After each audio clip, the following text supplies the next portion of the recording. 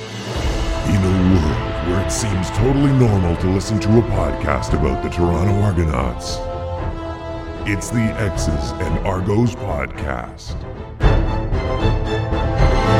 Welcome to the X's and Argos post-game reaction podcast brought to you by Funny Bone Broth. My name is Ben Grant, joined as always by JB as the Toronto Argonauts triumph in Halifax over the Saskatchewan Roughriders, 30-24 the final.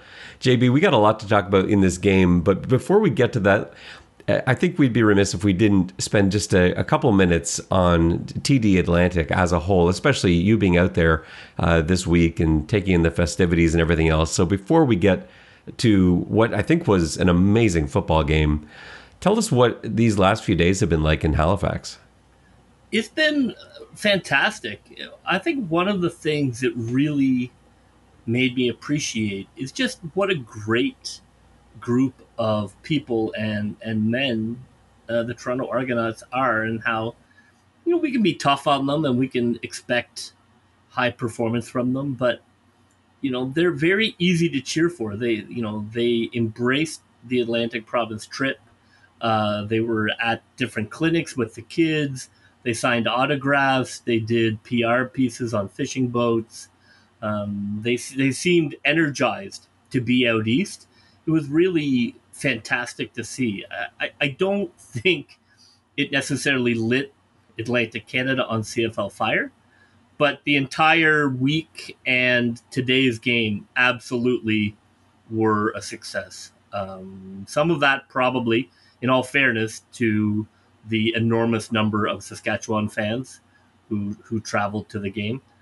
But full credit to the CFL, the Argos, and the Riders. They planned a full week of events, and everybody seemed really into doing it. Success all around. Really, really energized my appreciation of the team. What I was wondering as I watched, and it was just such a beautiful atmosphere. I love the East Coast. I think it's extremely beautiful in the summer, and it's got its own uniqueness at other times of the year. But I think I've been pulling for a team out there for a long time, and as I was watching this, I'm thinking, can they just have a 10,000 seat stadium? Because all the talk, I don't know if we've talked about Justin Dunk's interview that he had with the mayor of Halifax, and how that just didn't look like it's anything at all politically that anyone's thinking about. But they keep talking about, and the CFL keeps talking about 20 and 25,000 seat stadiums. The Toronto Argonauts are drawing around 10,000 right now in their home field. Can you not just have a 10,000 seat stadium in Halifax and fill it to the brim? And you would get so many road fans as well, especially during the summer months. I feel like that's got to be the way to at least start things. Yes, the short answer. The reality is the stadium needs to be on the peninsula. There's not much space. If you're going to have one, it's probably going to be where the Canadian Soccer League team plays right now. You could probably figure out a way to engineer what Acadia did today and have a 10,000 seater. Halifax sells out 10,000 seat Moosehead games all winter. It is 100% a workable model, and would have a great impact on downtown businesses. If the CFL can get past just a 10,000 seat stadium, just because we want the team here, and if it's successful, then down the road, maybe we look at a larger, more permanent, bigger stadium. I think you have to look at it in phases. What has to happen, I think, is a couple of things. Not to get too into this. Number one, they have to have a game in Halifax. All right, you've got to build Halifax is not, as somebody from here, is not a CFL hotspot. There's no history. There's no connection.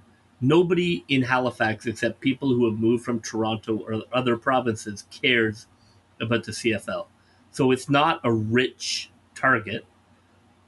But if you brought games to the peninsula and people had a great time and people were, having, going out, and the big groups of people having some good times at establishments and then went to the game, that could build an appetite. I think that's step one.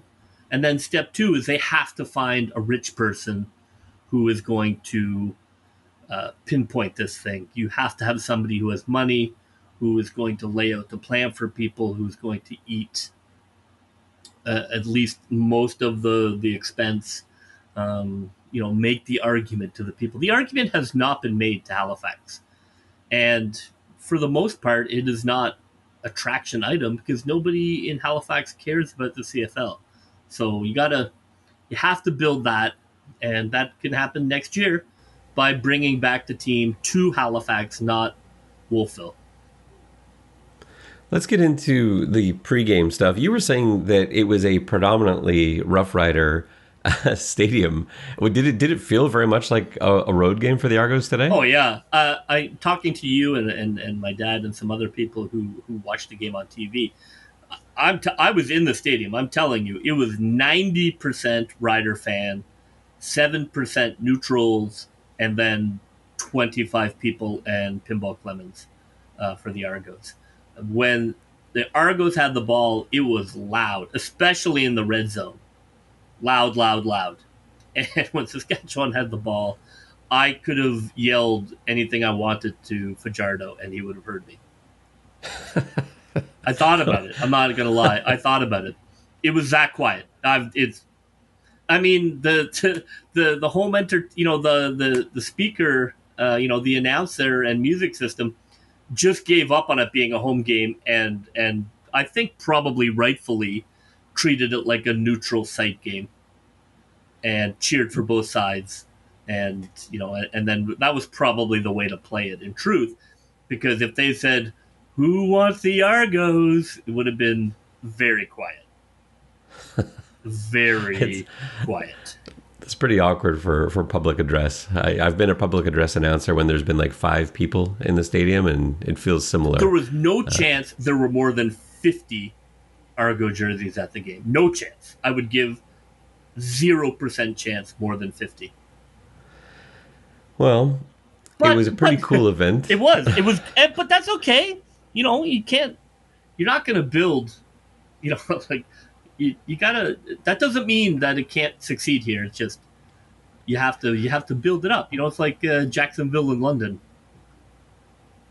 Yeah, no, I agree, and I actually don't think it's necessarily a bad thing. Like Toronto fans from Toronto can go to games in Toronto. They don't need to travel to Halifax to go see it. Whereas like the Saskatchewan fans, they would have come to Toronto anyway. Like they would have made that trip. If you're in Saskatchewan, I would assume that you were looking to leave as many times as you can over the course of a year. Let's talk about the one event that I think is going to be talked about from this game more than it probably should be, because it's such a great game. This was a wonderful football game, start to finish. I thought it was an exciting game. Unfortunately, what's going to be talked about most is an incident that happened pregame between Duke Williams and Shaq Richardson. So the way that we saw this breakdown, and maybe you can shed a bit more light on this too, the camera was following Coach Dinwiddie, and he suddenly sort of breaks into a run, and he arrives on the scene slightly on the side of the field of the Rough Riders, where you've got Banks trying to separate Duke Williams and Shaq Richardson, and then Williams picks up Shaq's helmet, which is on the ground for some reason, and throws it at his face. And then the coaches intervene, they break everybody up. Now, we don't know exactly what happened on the TV broadcast. We don't know what happened that led to that. I assume it didn't start that way. Something happened before that, but we don't have footage of it. So, what's being said? What's being talked about?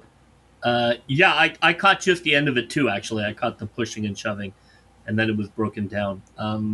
At the post-game presser, Coach Dinwiddie and Enoch Wamba both said that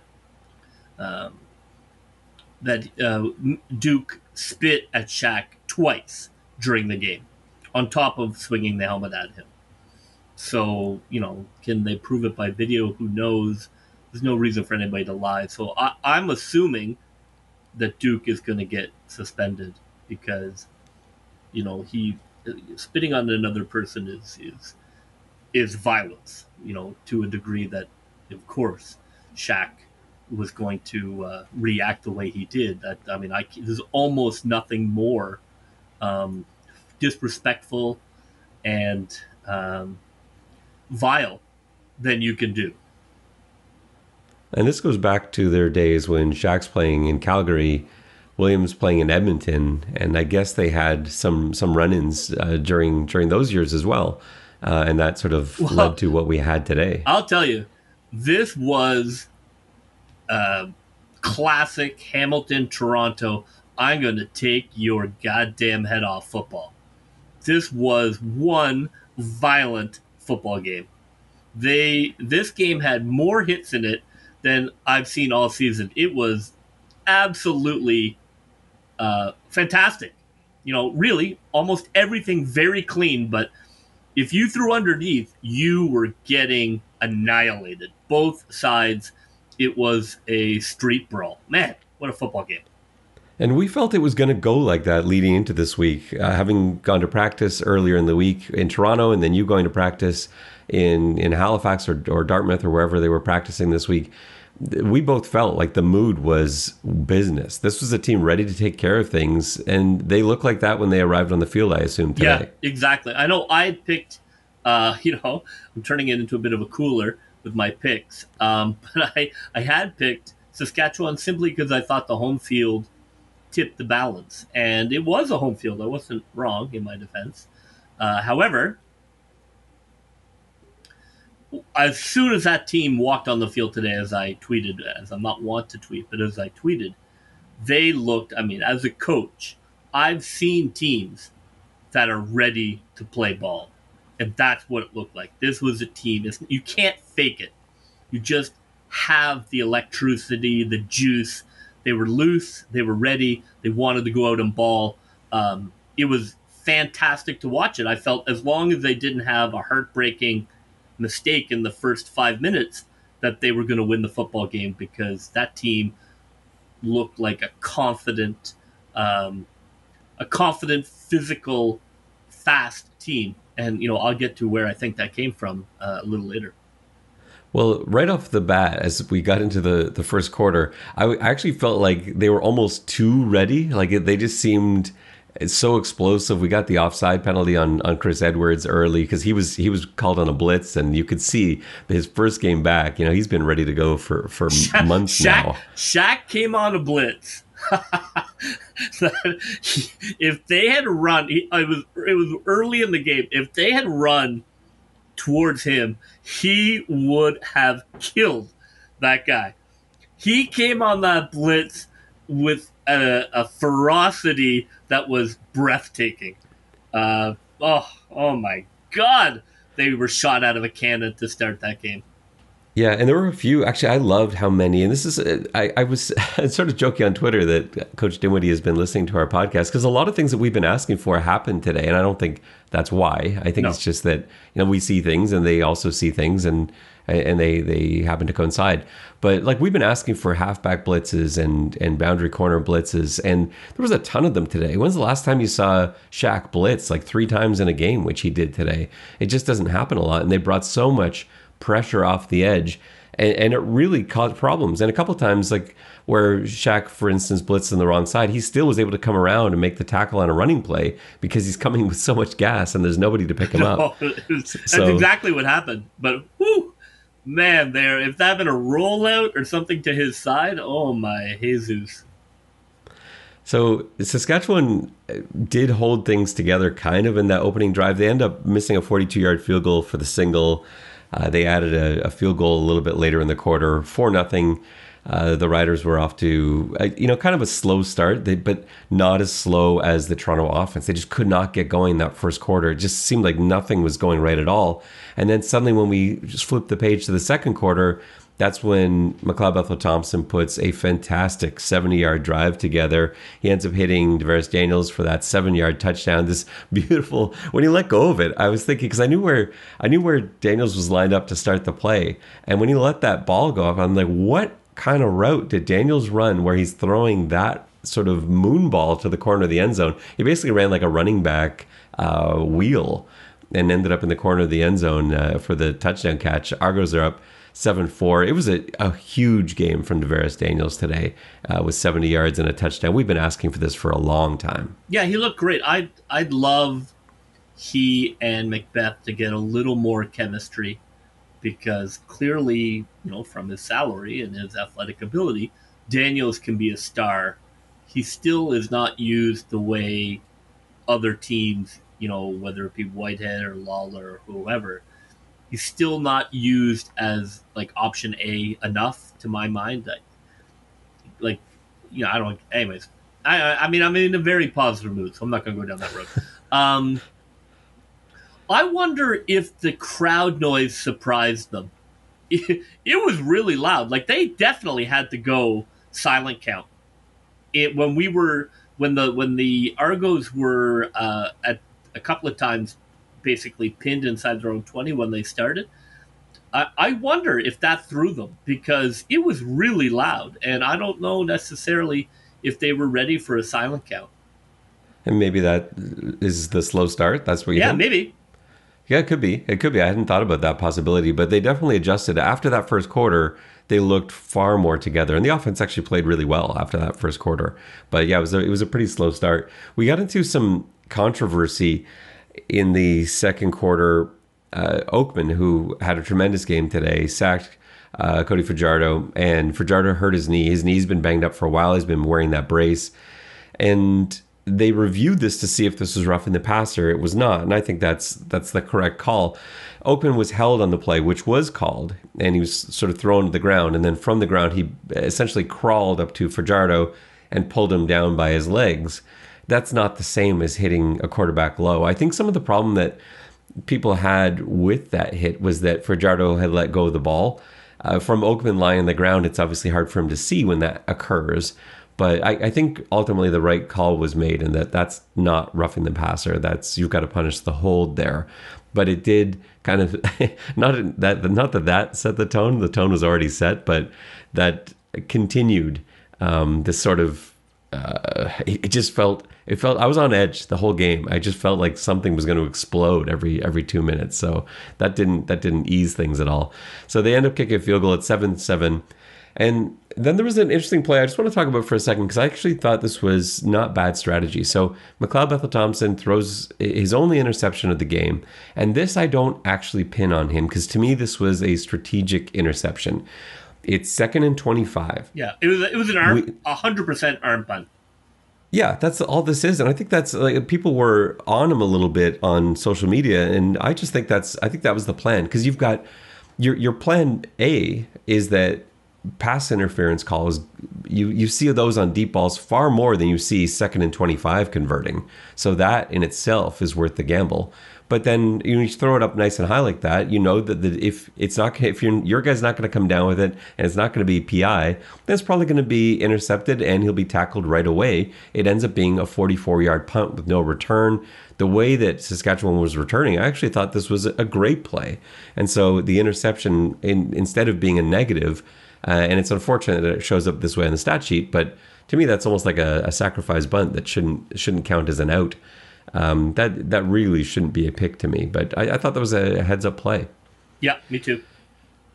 And then there was a pretty interesting moment where I think Argos fans were just thinking to themselves, "Oh no, not again." McLeod Bethel-Thompson launches a ball for Banks, who's wide open, right in the middle of the end zone. Ends up dropping it. Running into the post. He's contact's made with him by the defender at that moment.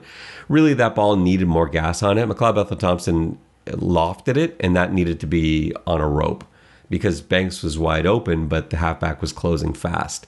And so, the pass goes incomplete, but then on the very next play, he launches one for Cam Phillips. There's a bust in coverage, and he goes 40 yards into the end zone. Argos are up 14-7. That was a huge momentum swing. Absolutely. I don't think, in my opinion, that's Banks' game now, at this point in his career. I love him as quick over the middle passes. I don't love him as much as deep long passes, but I thought the Phillips touchdown after that mistake, immediately after, absolutely changed the momentum of the game. And to me, the bust, we got an interesting explanation from Suter on that. And I do trust Suter on his analysis, especially of defensive back play, because he was a defensive back. But to me, that looked like cover zero, and it was just one guy didn't get the call. It looked like the halfback didn't know it was cover zero. He looked like he had flats. Everyone else looked locked up in zero. And that's why Phillips just went running by. But, it's hard to know without all 24 film and, without knowing the play call. But regardless, Toronto's up 14-7. And then the error gets taken out of the sails because the kickoff goes out of bounds. Now suddenly Fajardo's got great field position. There's a lot of anger is the wrong word, but there's a lot of frustration being directed on social media towards Boris Bede, who was called Warren Beatty today by the broadcast team by accident. That was a funny slip that no one else seemed to pick up on. That's a great compliment. He's a terrific movie star.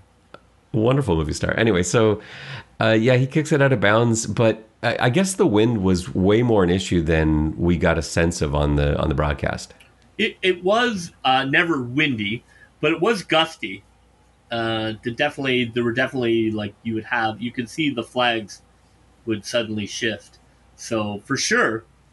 And look, later in the game, later in the game, Saskatchewan returned the favor and kicked it out of bounds.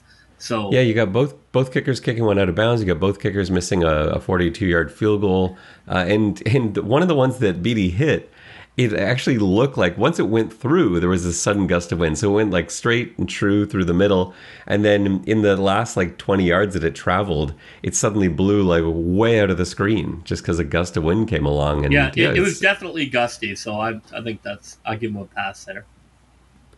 So Fajardo engineers a touchdown drive. Morrow was just lights out. He disappeared for the rest of the game after that. When he tied it up 14-14, a touchdown pass from Fajardo. He had a beautiful run on a 3rd and 1. He ended up catching that pass for a touchdown. He looked lights out in that first half. He got hit really hard on that touchdown. Really hard. He did, and they were sort of looking for him the rest of the game too. They shifted their defensive strategy. They weren't letting him run the same way. They Saskatchewan also, was having trouble sustaining drives a little bit after that too. So we just didn't see as much of Morrow. But that was a great drive from him. And then right before halftime, Bethel Thompson puts together a fantastic drive of his own. And Toronto's looking to score a touchdown before the end of the half to go up 21-14. But they stall basically at the 5-yard line. Why I was really frustrated here is that McLeod Bethel Thompson threw one out to Banks. And Banks caught it and rolled out of bounds. To me, and I don't know the exact wording of the rule on this, but to me that should stop the clock. Now, it did temporarily, but they were going to whistle it back in again and start the clock. And Toronto had to call a timeout there. I guess the way that they do it, if you're coming back to the line of scrimmage, so if you catch a ball and you're coming back to the line of scrimmage and step out of bounds, it's supposed to run. Now, under 2 minutes, it rarely does. I was just really surprised at that. The lost timeout didn't end up costing Toronto, but if that had come down to the wire at the end of the game and they needed another timeout, I was going to go back to that play because that just seemed unfortunate. So they couldn't cash in on that. They end up kicking a field goal and took a 17-14 halftime lead. And you said on Twitter that was the best half of Argos football you've seen this year. Yeah, absolutely.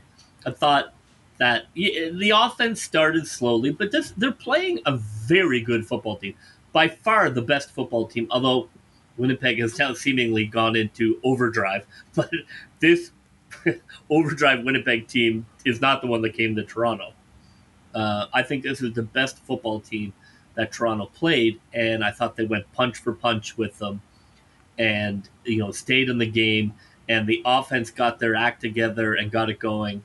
I really felt like it was a heavyweight fight, and we were going punch for punch with at least the second best team in the league. It felt like that. It's hard to say, though, because BC also looked amazing when they played Toronto. But it certainly, Saskatchewan is up there with them. Now, they're not fully staffed today. They were missing a couple guys. We've talked about that before. But it's a good team and a great defense. And so you've got to be, and essentially playing at home in Halifax. So you've got to be really happy. 17-14 at halftime, I thought was great. They made some really nice adjustments in this game. So one I thought was in the second half, really allowing McLeod Bethel-Thompson, allowing is the wrong word, having McLeod Bethel-Thompson take off sometimes when Saskatchewan would drop their backers so far off. Because he's not a running quarterback, Saskatchewan was sort of cheating a little bit. So linebackers would take their read steps, and as soon as they saw it was a passing play, they would bail out 20 yards downfield. They were really fanning themselves and leaving all sorts of space in the middle because McLeod's not a runner. You wouldn't do that against a running quarterback. You wouldn't see them play like that against Rourke, for example, or Ford, certainly. And Macbeth was taking advantage of it. So he started stepping up and he was getting 10-yard runs. He ended up at one point, he was Toronto's leading rusher. He ended the day 5 carries for 32 yards, with a nice 6.4 yards per carry average. But that really helped extend a few drives. And to start that second half, he had a big running play there. We ended up stalling with a high snap. It was a snap that just looked like it got away from Lawrence. It ends up being a 14-yard loss. And Beatty ends up kicking that 41-yard field goal that blew all over the place before going through. But it's 20-14 Argos at that point, but that really felt like it was going to be a touchdown drive. Oh, I mean, a couple things. I'm not, Bethel-Thompson said in the press conference after, to a question, he thought it was a very poorly refereed game. He, in fact, mentioned that he, anyways, but felt it was not. I will say, as an observer, I thought it was not a well-refereed game. So there were a lot of terrible calls, going back to your conversation about, the end of the first half. Harris was, again, in the pregame warm-up, the two guys who looked like they were about to fight the world, it was the CN Power and Harris. I mean, Harris came out with the punters. Like, he was ready to start that football game, and he was going, he was really, not angry at the team, just really frustrated that they couldn't get any run going because Saskatchewan absolutely was filling the box. It wasn't that he was, some of it was anger at the team, but it was more, I think, just his desire to get the run going. He looks great. We've got to get him a touchdown. I thought for sure today was going to be his touchdown because he runs so hard. On the play he ran, for the record, he got annihilated. Yeah, but man, he just gives the offense an edge and a violence and a toughness that they absolutely need. When he gets going, he's just a raging bull of a man. And it's you can't stop him in his tracks. I know. He ended up jumping, I think, in that one just to get those few extra yards. But he always finds a way to get those few extra yards. It was tough. That's what makes him so special. They loaded up against him, and the inside. Yeah, that was clearly Saskatchewan's game plan was we're reading run. Everyone, all 12 defenders, you are reading run for the first second of this play, and you are staring right at Andrew Harris. And then if he doesn't have the ball after a second, everyone is bailing out. And full credit, the Argos torched them deep. Yeah, they kept doing that. They sent these run blitzes that they, just kept taking advantage of, or at least trying to, and it cashed in a few times. So I thought they adjusted really well to that. And I think teams going forward, like next week in Saskatchewan, you're not going to see them play the same way. And I bet you Harris has a pretty big game next week because coming off of this, they're going to be looking at the film and nothing Harris did will really stand out to them. It's not like they forget about who he is or anything like that, but now you're trying to adjust for what you saw and you're trying to take away those deep passes. And Toronto had a few new concepts that we haven't seen before. They had a really nice... it was, I don't know. I didn't see the full concept. It looked like part of a dagger concept, but I don't know what was going on the other side of the field. But basically, you had Daniels cutting in underneath a go route, and all sorts of space was there. It was a really nice deep concept that we've seen them run in practice, but they haven't actually put out in a game yet. And it was really neat to see some of that stuff work off of these run blitzes where guys just weren't getting through, and it was leaving a huge hole in the middle of the field. So some really nice adjustments there. There was a controversial play again in the third quarter. And just to address the officiating that you said, I didn't think it was a well officiated game today. There was no agenda or anything like that. I think the calls sort of evened out in the end, but it just wasn't good. And even the fact that they didn't put a stop to some of the antics early on, going right back to Duke Williams pre-game, I think something probably should have been done. And this game kind of got out of hand at times. And I do put that on the officials. I think you're going to see a really tight whistle. I think you're going to see a lot of early flags next week, because that crew next week is going to want to set the tone before this game gets out of hand. Yeah, so there were two absolutely abysmal calls. One was the Fajardo roughing the passer, where they said he crossed the line of scrimmage, but then he was roughed. And then when the coaches asked, well, how is that possible? The referee said, well, he was roughed before he crossed the line of scrimmage. Roughed so much that he was able to throw the ball. Roughed all the way downfield, 2 yards beyond the line of scrimmage. So that's it. And you can't. How do you rough a passer when he's still got the ball, though? That's embarrassing. If it was right. Like a hit around the waist, none of that made any sense. The explanation didn't make sense, and that's the play we're at now. That's the controversy I was talking about. He was roughed before the line of scrimmage. Like, how? And so that was abysmal. And then there was a scene where I can't remember who it was. Might have been Blake. There was or maybe it was Dejan, who was grabbed by, clearly, like, had his head grabbed by the Riders D lineman, and then they gave it to offsetting. And you're like, how is that possibly offsetting? Like, it was clearly he had him, and he was kind of whipping him around. So I don't know. There were some really bad calls. On top of what was brought up in the post conference was the coaches challenge, that I think people were led to believe that they were challenging the Banks, but in fact they weren't challenging the Banks. They were challenging another player who had been tackled. But the referees looked at the Banks play. And so I got a bit of clarity on that. I looked into that after the game. So what happened on that play is Dinwiddie and the whole Argos bench is pointing right as Davaris Daniels gets dragged to the ground. He was running out of the slot, and we never even got a chance to see what route it was, because the defender basically grabbed him by the jersey and threw him to the ground about 15 yards downfield. And so that's the whole bench is pointing to that. Dinwiddie's pointing to that. That should have been flagged for illegal contact. So Dinwiddie immediately throws out his challenge flag because he sees it right in front of him. He's like, oh, I know that's going to be called. However, the CFL changed the rule a while back where you can no longer, and I was reminded of this by Ravi on Twitter, you can no longer challenge an illegal contact play. You can only challenge a pass interference play. So because Daniels wasn't targeted with the ball, they couldn't actually challenge that. And so you also can't pick up your challenge flag. So the referees did end up reviewing the Banks pass interference because that's the only thing they could have reviewed with regards to pass interference on that play, which to me seems like a failing in the rule, although I get why, because remember a few years ago, it was getting a bit ridiculous where we would have these like agree. I mean, that it makes sense. To dartboard challenges, you right? You can't relitigate every play, right? So I get it, but yeah. Well, anyways, let's stay on the positive tip here. Yes, exactly. So moving to the fourth quarter, it's now Toronto's up. They get a rouge. Toronto's up, and Boris Beatty missed a 41-yarder that. Or 42-yarder, I think, that blew all over the place. They get the rouge out of it. It ends up being 21-14, and Saskatchewan ties it up on a Duke Williams 32-yard touchdown that was just masterfully done by Cody Fajardo. He absolutely moved pieces around with his eyes, with his body, and created all sorts of space in the middle of the field.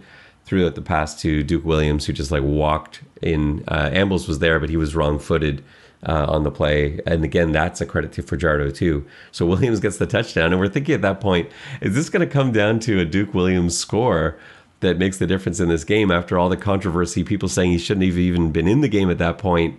Is that what's going to do it? Because now it's tied at 21. There's 9 minutes to go. And it looked like things were starting to unwind. McLeod Bethel-Thompson had been playing really well. He'd had a really nice streak, and suddenly he started throwing balls high. He couldn't keep them down. And these wide open receivers, he was reading them perfectly, and then he was just sailing the football over their heads. There was one to Banks, there was one to Gittins Jr., and they could barely get a hand on it.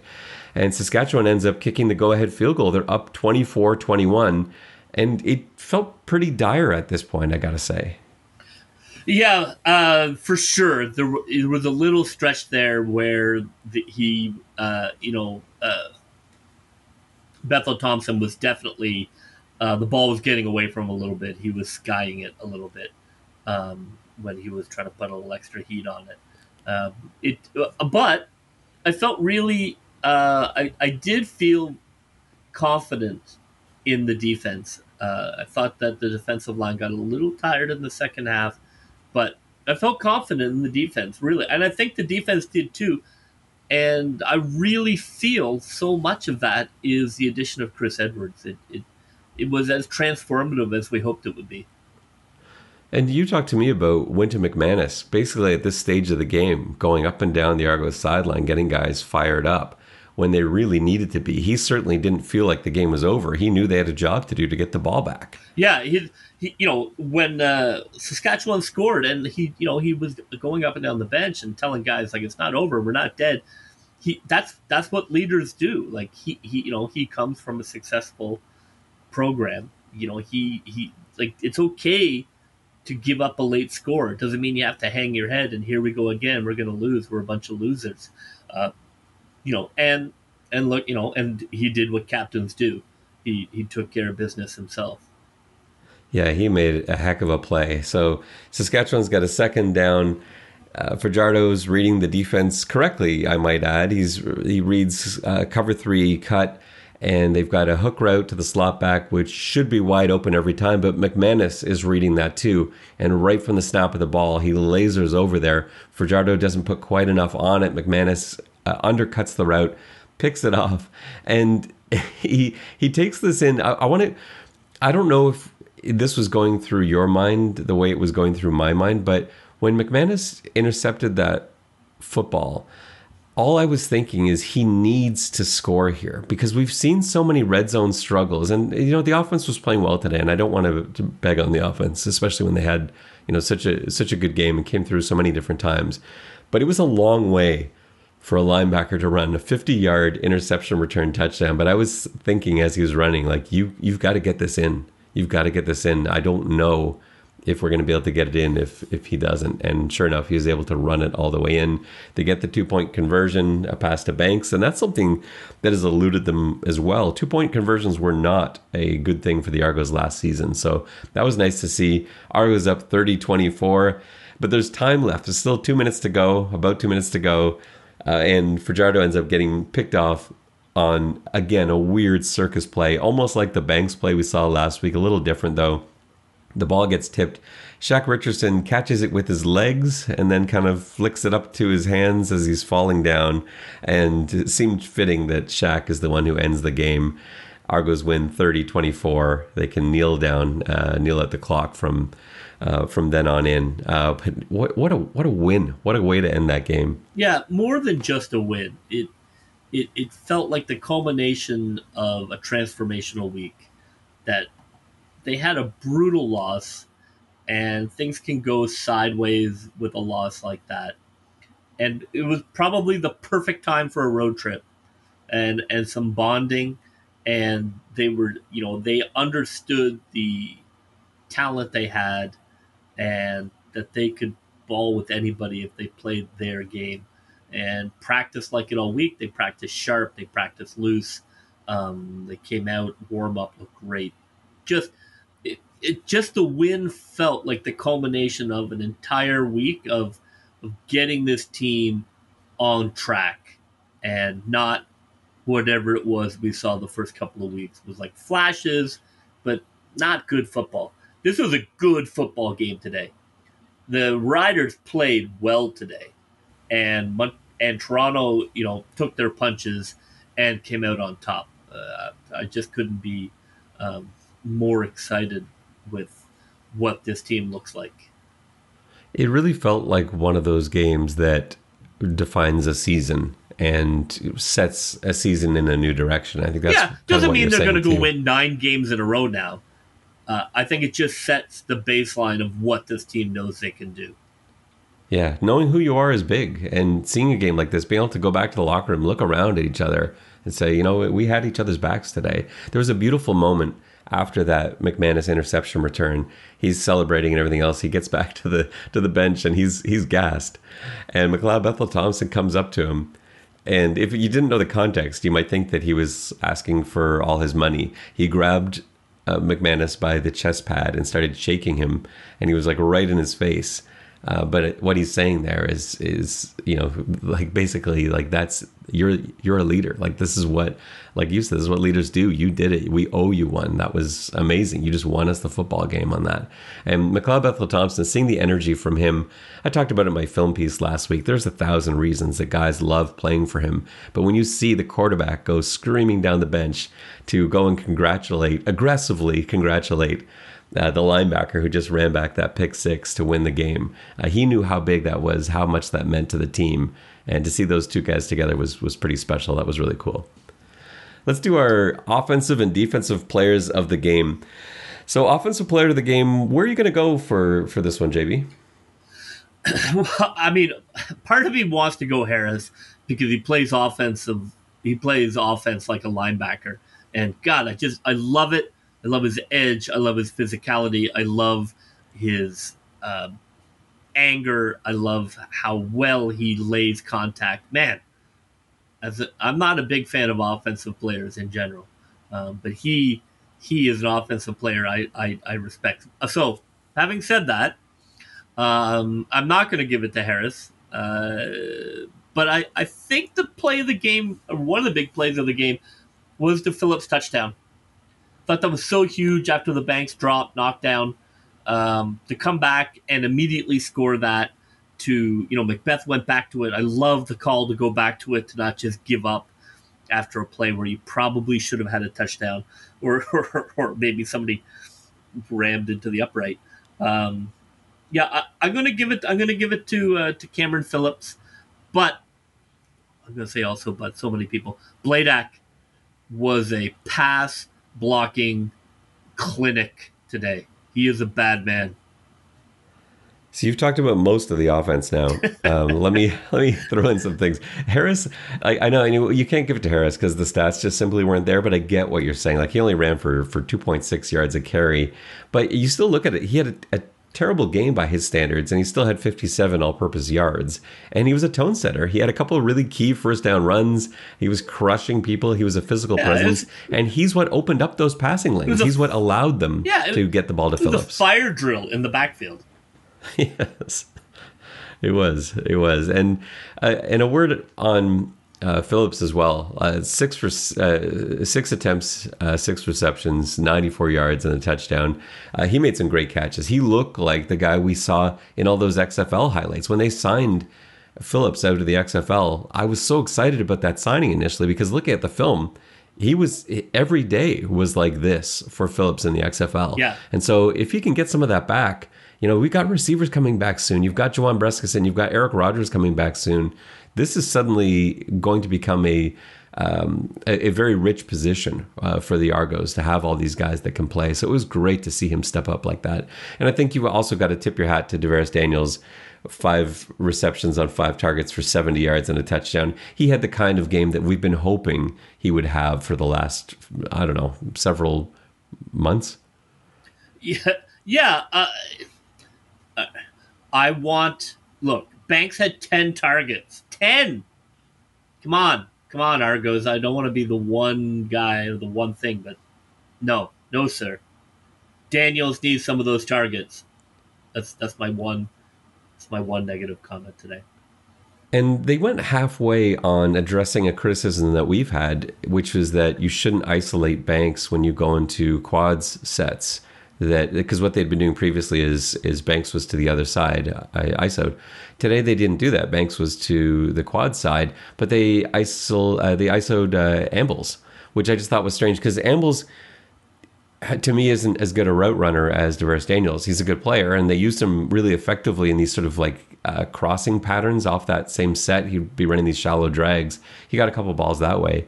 But I would love to see them put DeVaris there, and all those balls that you're getting, all those targets that you're getting to Banks. It's not that you're not targeting Banks at all. You should, but not the way you're targeting Banks. Throw those balls to DeVaris. Let him go up and make a play. Now, this has been a long-winded circle around back to my offensive player of the game. I'm going for McLeod Bethel-Thompson. He threw 26 of 36, over 70%, 276 yards, 2 touchdowns. The one interception, which I said earlier in the show, I don't count as an interception. That's a fantastic day, but more than that, he was a leader out there. He was a tone setter. He was a leader. He was a captain. Everything that he did was a positive influence on what we saw from the Toronto Argonauts today. So I thought it was offensive player. I mean, obviously I have bias because I was there and it was a gorgeous day and we beat the Riders. But I thought it was the best, certainly the best I've seen him this season. If not the best, not the best stats, but the best I've seen him as a quarterback who I believe could lead a team to a Grey Cup. That's what he looked like today. Yeah, absolutely. And so he's my offensive player of the game. Where are you going for a defensive player of the game? Chris Edwards. Chris Edwards. Mr. Christopher Edwards brought the blue flame. Look, we talk about penalties, and Mwamba talked about it in the presser after the game.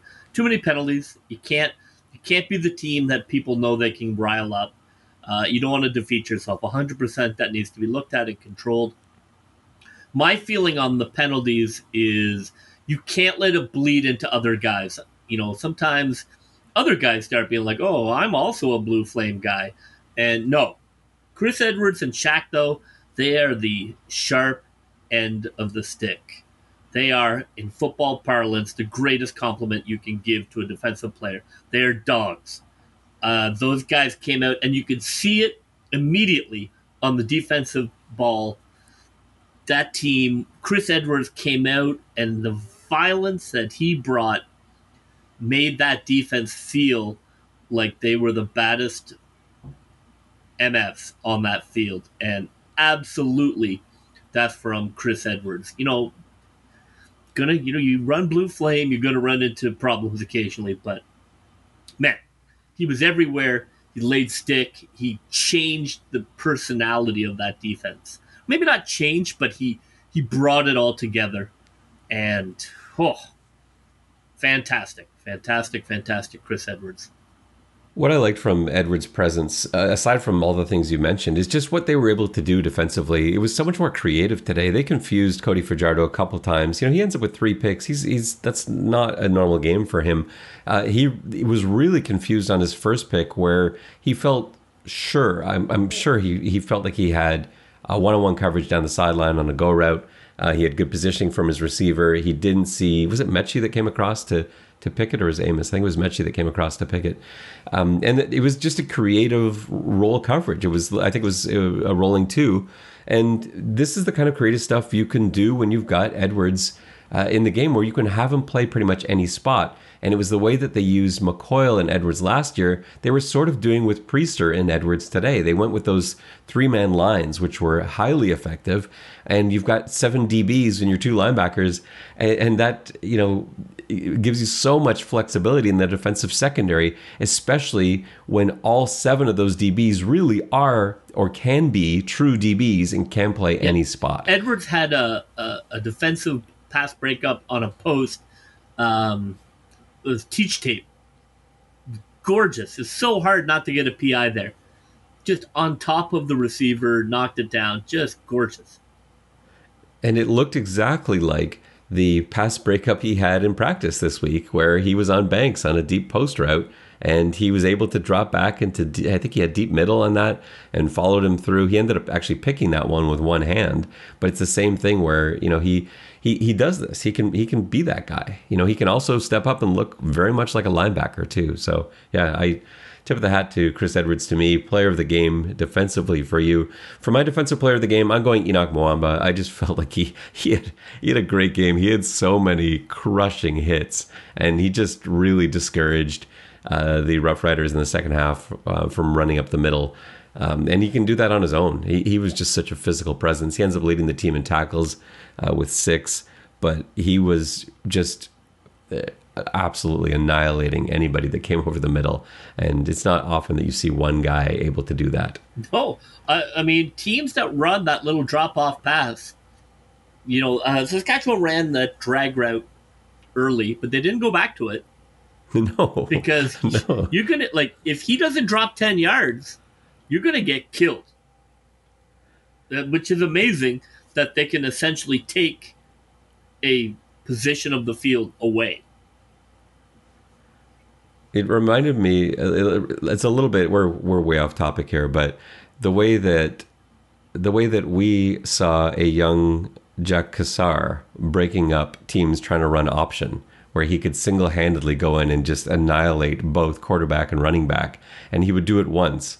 And then the team that was running the ball would be like, well, I guess we're not going to run option anymore for the rest of the game.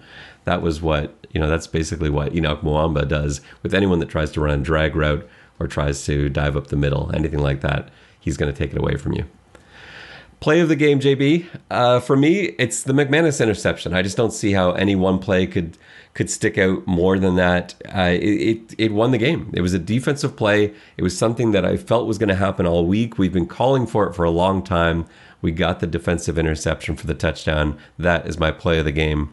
What's yours? I hate to be so obvious. I loved, it's not my play of the game. I'm trying not to be long-winded here. Peters had a fantastic deep pass breakup early in the game that just made you feel so confident in the game plan, in the positioning, in the technique. It was just a gorgeous deep pass breakup. And when you have a play like that, it just fires you up because it just shows the level of athleticism and technique and strategy all working together at the same time for what might seem like a relatively simple deep pass breakup, but absolutely makes the other team feel like they're in quicksand when you cover a deep pass that well. But got to go back to Phillips, to go right back to it, to score, to stay in the game, to never let the Riders build up a lead or have Toronto in a position where they have to pass first, which is, of course, a terrible position for any team to be in, especially from an offensive line point of view. So, yeah, I thought the Phillips touchdown was the play of the game. Well, JB, get yourself a lobster dinner and a pint of beach chair and relax after what's been a pretty busy few days for you. We will be coming to you this week on Tuesday as regularly scheduled as we tee up the rematch between the Rough Riders and Argonauts, this time in Regina. But for now, that will just about do it for us on the X's and Argos podcast. Look out for JB's report card coming out tomorrow. We'll have some articles coming up later on in the week, and you can get all of that stuff at xsandArgos.com. For JB, this is Ben Grant saying so long, and may all your pre-snap reads be good ones. I'll see ya.